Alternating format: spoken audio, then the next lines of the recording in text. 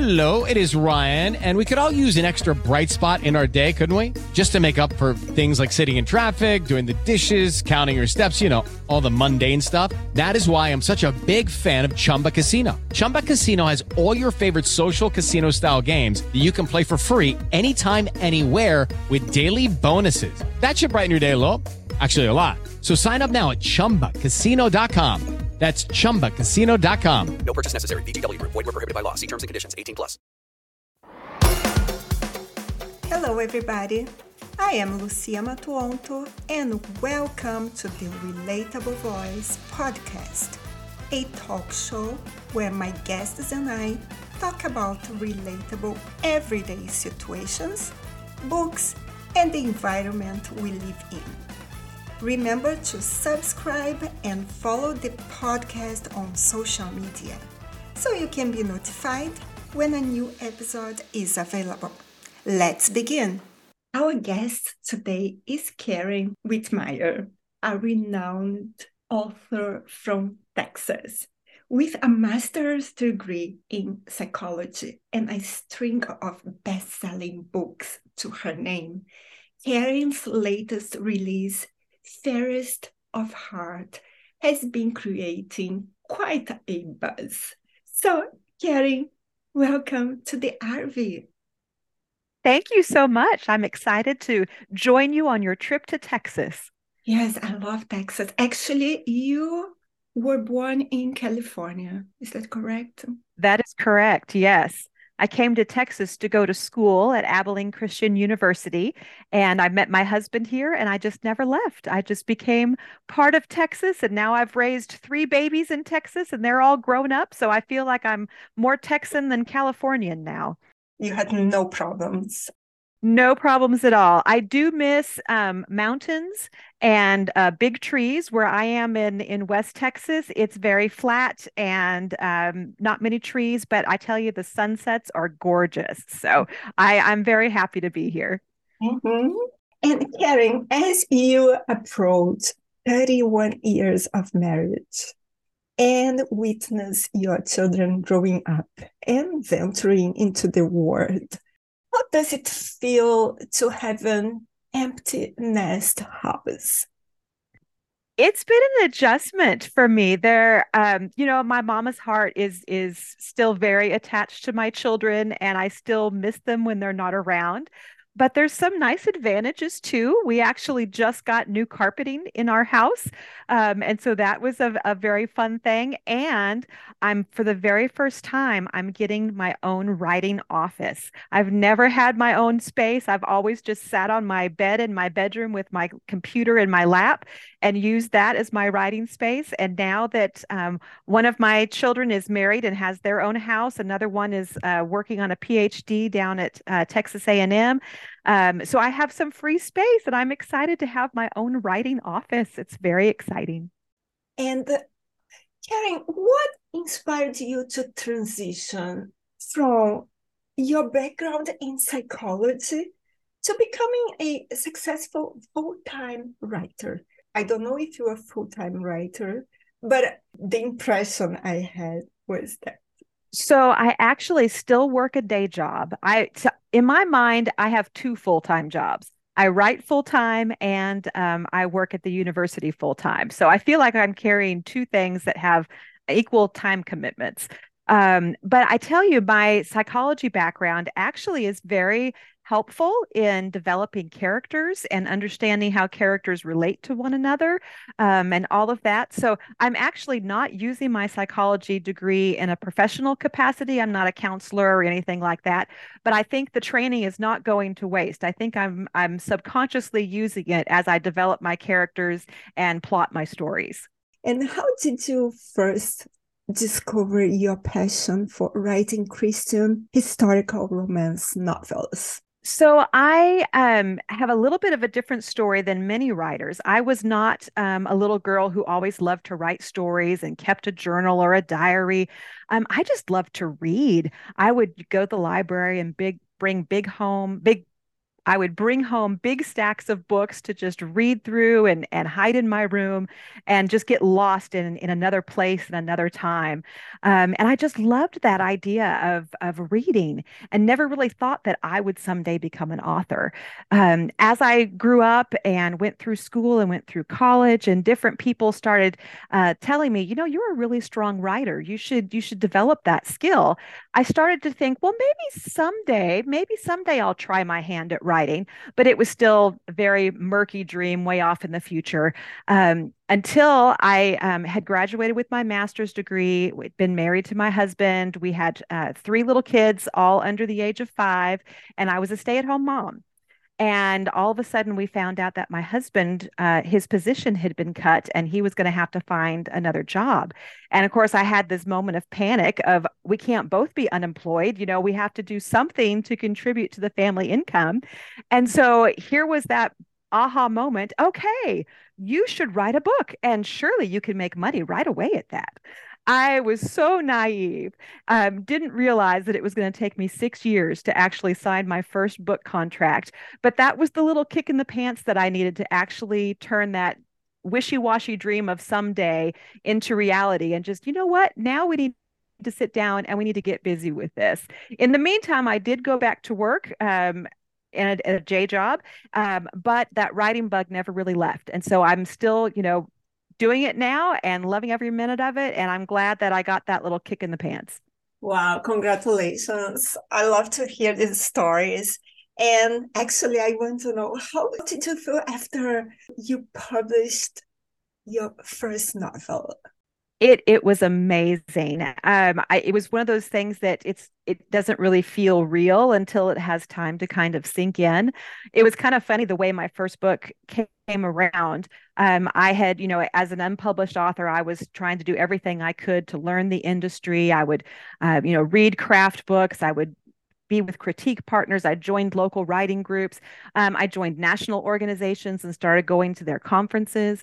And as it turned out, in 2007, there was a conference in Dallas for the American Christian Fiction Writers Conference. And I had my first draft of my first full-length manuscript finished, and I was so excited. So I went and I had a chance to talk about it. And one of the nice ladies that I talked to was an editor at Bethany House, which was my ideal publisher. They do wonderful historical fiction. And so it was so funny. I went early as a volunteer since I live close to Dallas. And I was just stuffing envelopes in this room. I didn't know anybody. I didn't really have anything to say. I was kind of introverted. And I happened to be standing right next to another woman who was also stuffing envelopes. Her name happened to be Karen. My name was Karen. I thought, oh, that's kind of fun. Had no idea who she was. It turns out she was Karen Schurer of Bethany House. Yes. Who knew, right? God just put us together. It was perfect. And I was too embarrassed or too shy to say anything about my book at that time. But later at the conference, I sat at her table for a meal, and she allowed everybody at the table to kind of give our 30-second pitch of our stories. And she smiled and was very polite. And it would have just ended with that, except there was one brave lady at the table who asked, "Can we send you our proposals?" And she was very kind and said, "Yes, go ahead. Just say that you were at my lunch table." And so you better believe as soon as I got home, I was sending off that proposal. And she read it and she said, "This is great. Send me the full manuscript." So I sent the full manuscript in, and I just knew God had put everything in place. And then I got rejected. You have to have tough skin in this business because there's a lot of rejection that goes along with it. But I tell you, it was the best rejection I could have gotten, because what she said was, "We really like your writing, but this particular story has an element that's too similar to something we recently published. But there's something we really like about this book. There's a dress shop. Could you create us a story around this dress shop?" And I thought to myself, in the original story that I wrote, the dress shop burned to the ground on page 4. So it's not like I could just change a few things about the story. I had to start from scratch. But I had my foot in the door, and there was no way I was going to waste that opportunity. So I went to work and I wrote a book about a dress shop. And sure enough, that became my debut novel, A Tailor-Made Bride, that released in 2010. So it was just, everything just fit together perfectly. It was wonderful. I love this story. That's fascinating. You didn't give up. Your upcoming book is entitled Fairest of Heart. So, how you adapted the Snow White fairy tale to the Western setting? So, can you tell us a little bit about this book? Absolutely. So as I was growing up, as a young kid, I loved Disney movies, right? We would go to Disneyland occasionally. I had a little plastic Fisher Price record player with the records that they would play and tell the story and sing the songs, and I just loved everything about it. I just princesses and, handsome courageous princes that would slay the dragons for you and all of that. It was just so wonderful. I just loved the idea of this happily ever after, storyline. And I think that's why I was so attracted to the romance genre in itself, is because that was built off of fairy tales, was that idea of, two people overcoming obstacles and love, being triumphant in the end and all of that. And so all of my novels to some extent have a touch of a fairy tale um, piece to them just because of that romance and that happily ever after element. But I really thought it would be fun to try to take classic fairy tales that would be recognizable and give them a Texas twist, so to speak. So I've read some wonderful fairy tale retellings that were done like set in medieval times or set in kind of a fantasy world or contemporary retellings, but I hadn't really ever seen one done in the Western genre. And so I thought, well, this might be kind of a unique area to try a fairy tale retelling and have fun with that. And so I decided that Snow White is probably one of the most iconic, easily recognizable fairy tales, not only because of the heroine and what she looks like, but you have those seven dwarfs, and they are just so fun. They each have their own character and they play off each other and they're very protective of Snow White and all of that. And so I had so much fun creating a story that is really its own story. There's a Texas Ranger who's the hero, so he's not a prince, but his last name is Kingsley, so we kind of have a little nod to royalty there. And the heroine's name is Penelope Snow, so we have Snow as kind of the nod to Snow White. And of course, we had to have a villainess. So she's not an evil queen, but she loves mirrors, right? And so she is an actress who is very fond of keeping her beauty and using her beauty to manipulate men and to get what she wants and further her career and that kind of thing. And so there's some back and forth between her using her beauty for evil purposes and Snow White being naturally beautiful, but trying to have that pure heart that is where the true beauty comes from. And so playing off of all those ideas, and the Seven Dwarfs I think were probably the thing I had the most fun with. So they are actually seven retired cowboys who live at the Diamond D Ranch. And so I had so much fun, pulling in the mining. We have actually some missing jewels that the Texas Ranger is trying to find. So a lot of nods to the original fairy tale, but still told with a unique story that stands on its own, even without all of the fairy tale influence. If the seven cowboys, or the seven dwarfs, were to form their own cowboy band, what would their band name be, and what kind of music would they play? Okay, round two.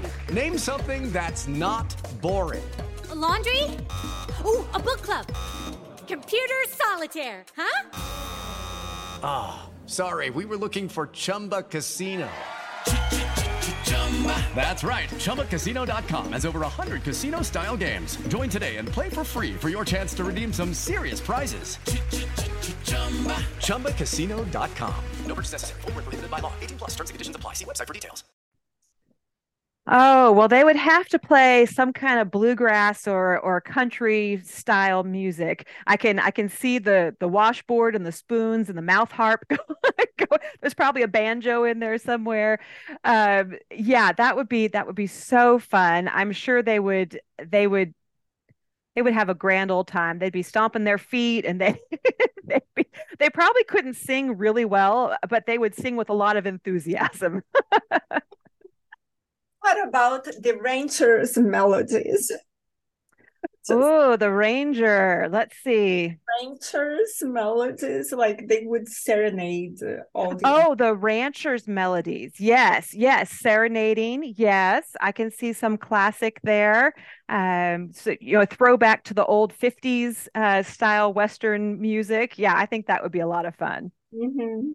I'm curious to know more. Can you share with us a little bit more about Penelope's personality? Sure. So Penelope, like I said, she is very naturally beautiful, but she has a history.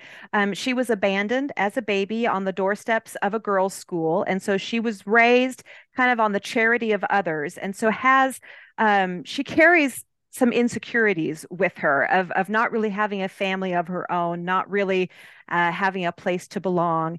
And she had been taken advantage of because of her beauty in the past. So she tries to hide her beauty more than letting it be seen. And so she does have this humble spirit. She also is a very tenderhearted because she knows what it means to be discarded by the world. She has a very high sense of compassion for others who have experienced rejection or cruelty and that kind of thing. She especially has a tender heart towards animals. There's a dog that is injured at the beginning of the movie and or movie at the beginning of the book that she really, bonds with and has this strong relationship with. And of course, she's very drawn to the seven grandfathers is what she calls them, the seven drovers there at the ranch because they are all retired cowboys that have no place else to go, and so they've kind of congregated together at this ranch.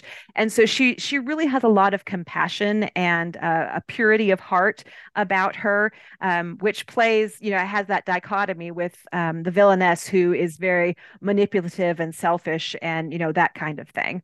And as an author, how do you balance the historical accuracy of the time period with creating compelling and relatable characters and stories? I believe you have to research a lot. Yes. Yes, there is a lot of research that goes into every book.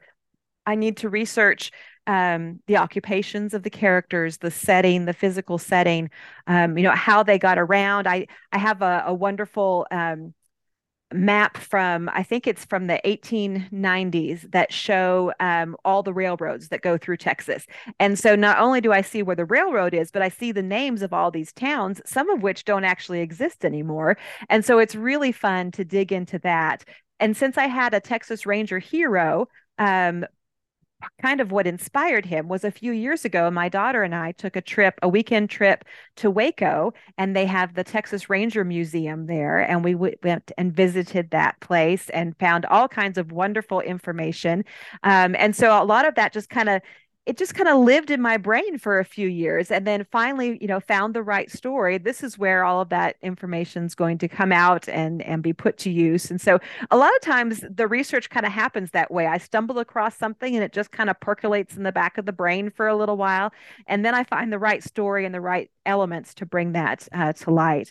But in addition to all of that research, I also still want it to be a story that relates to the modern reader, right? So even though they get to transport themselves to, a historical place and time, I want it to still resonate today. And so even though I try to be very authentic to the time period, I also want to make sure that the themes and I give my heroine, even though I was talking about how she's kind of shy and humble, yet she has a really strong backbone, and she loves to stand up for the downtrodden and stand up for what she believes in. And so she has that feisty spirit that I really admire and hope to emulate myself in my own life. So I try to add those kind of elements too, so that the modern reader still feels like they can relate to the characters in the story. I can't wait to read it. I hope you enjoy it when you do. I'm sure. And I want to know, do your kids read your books? My daughter does. My daughter has read everything I've ever written, and so that's really fun. She's my oldest. My next child is my son, and he actually just got married a year ago and celebrated his 1 year anniversary just a couple weeks ago. And this book, his wife actually is a huge Disney fan. She loves everything Disney, and so when I realized I was going to do fairy tale retellings, I knew I wanted to dedicate one to them. And so this book is actually dedicated to them. And the timing worked out perfect. I just got my author copies a couple days before they celebrated their first wedding anniversary. So I was able to give them a copy of that.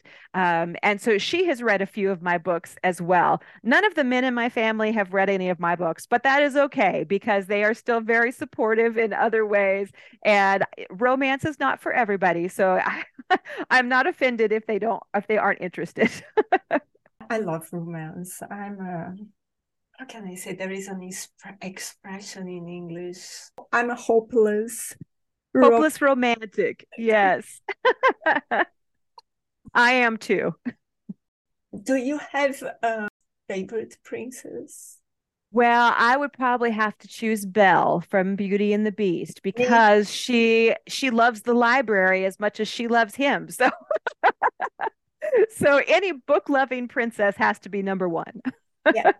Belle is my favorite princess. My daughter loves Ariel, which yes. too, but Belle is my favorite. My husband actually courted me with lyrics from Kiss the Girl from The Little Mermaid. When we were dating, we had seen that movie. That's how old I am. We had seen that movie in the theaters. And then while we were separated over the summer, because we met at college and I went home over the summer, he would write me letters, and he wrote me a letter that all it had were the lyrics to Kiss the Girl. So that is also a special one in my heart. Yeah.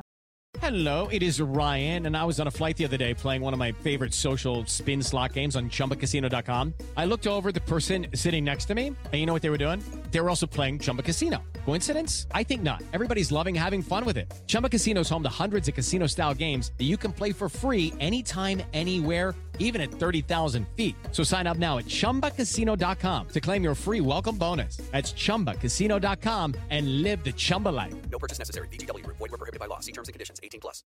Karen, how do you stay motivated and inspired to write, especially during times when creativity might feel challenging? For me, I think I am more nervous when I'm starting a brand new project and I have to come up with all the ideas of what's going to happen in the plot, who the characters are.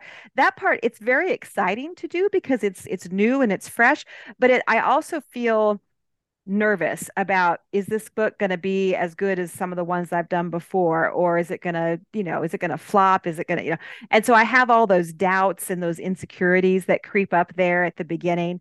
And then usually once I get started, I feel pretty good until I get like in the middle, and then all those insecurities start creeping back up again. And then I finally get it finished, and then I'm like, oh, okay, it's done. I can turn it in, and then, you have to go through rewrites and all of that. And then you put it out there for the world to see, and all those insecurities creep back again. What if nobody likes it? All that. And then, finally, hopefully people like it and it goes well. So it's kind of this roller coaster up and down. But as far as just like coming up with ideas and where do I get my inspiration? A lot of it comes from different places. I fill my creative well by consuming the creativity of others. So by reading other books, watching movies, seeing television shows, listening to music. There's a lot of ways to kind of fill that creative well. And a lot of times I'll get some kind of a spark of, ooh, I could do something with that and twist it and make it something completely different than what it started out originally. But it was just that little spark that gave me the idea of, and then you start saying, what if such and such happened? And what if such and such happened? And then what if this happened? And you just kind of keep spinning it and spinning it until it turns into something fresh and new. What are some of the key themes or, let's say, messages you hope readers will take away from Fairest of Heart? One of the biggest overarching themes is the idea of family and belonging. And it doesn't have to be your biological family. It can be the friends that you surround yourself with. It can be a church family. It can be an adoptive family. It can be your biological family. But Penelope in this story, she started off abandoned, right? And she hungered for connection and for belonging. And she finally found it with Titus and with these 7 drovers at this branch. And Titus too, he had some struggle with he had a good relationship with his parents, but he lost his brother early on, and that really scarred him. And he didn't want to trust anybody. He didn't want to let anybody close anymore. But we as humans, we need that connection. Even if we're afraid of the pain, we really need to connect with other people. And so finding that connection, finding that way to find your own home, however you define home, with the people you love, is really kind of the big overarching theme. There's also sub themes about, pursuing honesty and integrity, even when it's difficult, even when you're being persecuted, standing up for what's right, helping those who are downtrodden, that kind of thing. There's a lot of those messages as well.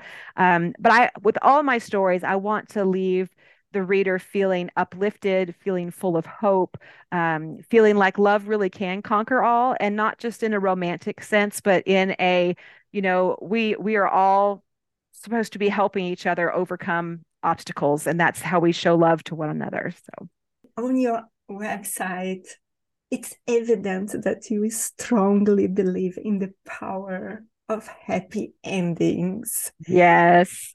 I think today's world especially it's so full of negative messages, and I think the more that we can uplift one another and encourage one another and help each other through hard times, I think that just makes us stronger instead of trying to tear each other down. So Totally. And Karen, where can we find you? And of course, your books. So the best way to find information about me and my books is on my website, which is KarenWitemeyer.com. And you'll find like everything about my books there and about me and how to connect with me. One of the best places if you want to actually interact with me is through my Facebook group. It's called The Posse. And we have a really fun group. We're all book lovers, and we enjoy chatting with one another. A lot of times I get my posse members to help me brainstorm ideas for my stories. They help me design who my characters are going to be and what they're going to look like. Sometimes I get their help on what to name my characters. In fact, when I was looking for cowboy names for my 7 dwarfs, I asked them for help on, okay, I want some names that are cowboy names. I don't want, sneezy and dopey and, that kind of thing. I want cowboy names, but I want them to, have some kind of relation to the original, cast of dwarves. And they helped me come up with Dusty for Sneezy, which to me I thought was perfect. And then Coy for Bashful, because Coy is actually a synonym for bashful. And of course, we had Doc already because we have a doctor who's kind of in charge of all these guys. So they were really instrumental in helping me, come up with these names. And so it's really kind of a team effort. I enjoy reaching out to them and getting their input on my stories. And in return, I try to offer them stories that they will enjoy and want to share with their friends and family as well. I'm going to subscribe. Yay! Karen, thank you very, very much for your time, for your kindness and beautiful smile. Thank you so much for inviting me to come along with you in your RV. I've had so much fun. Also, for our listeners, first, thank you for tuning in. And I want to tell you that Karen will be featured in our magazine in June, the Relatable Voice magazine. Thank you again, Karen, and I'm looking forward to hearing from you. Thank you so much. It's been a lot of fun. If you enjoyed this episode, be sure to subscribe so you'll be notified when the next one is posted. Please rate this podcast and share it with your friends. Thank you for listening, and remember, relationships don't exist. Relating does. Until next time.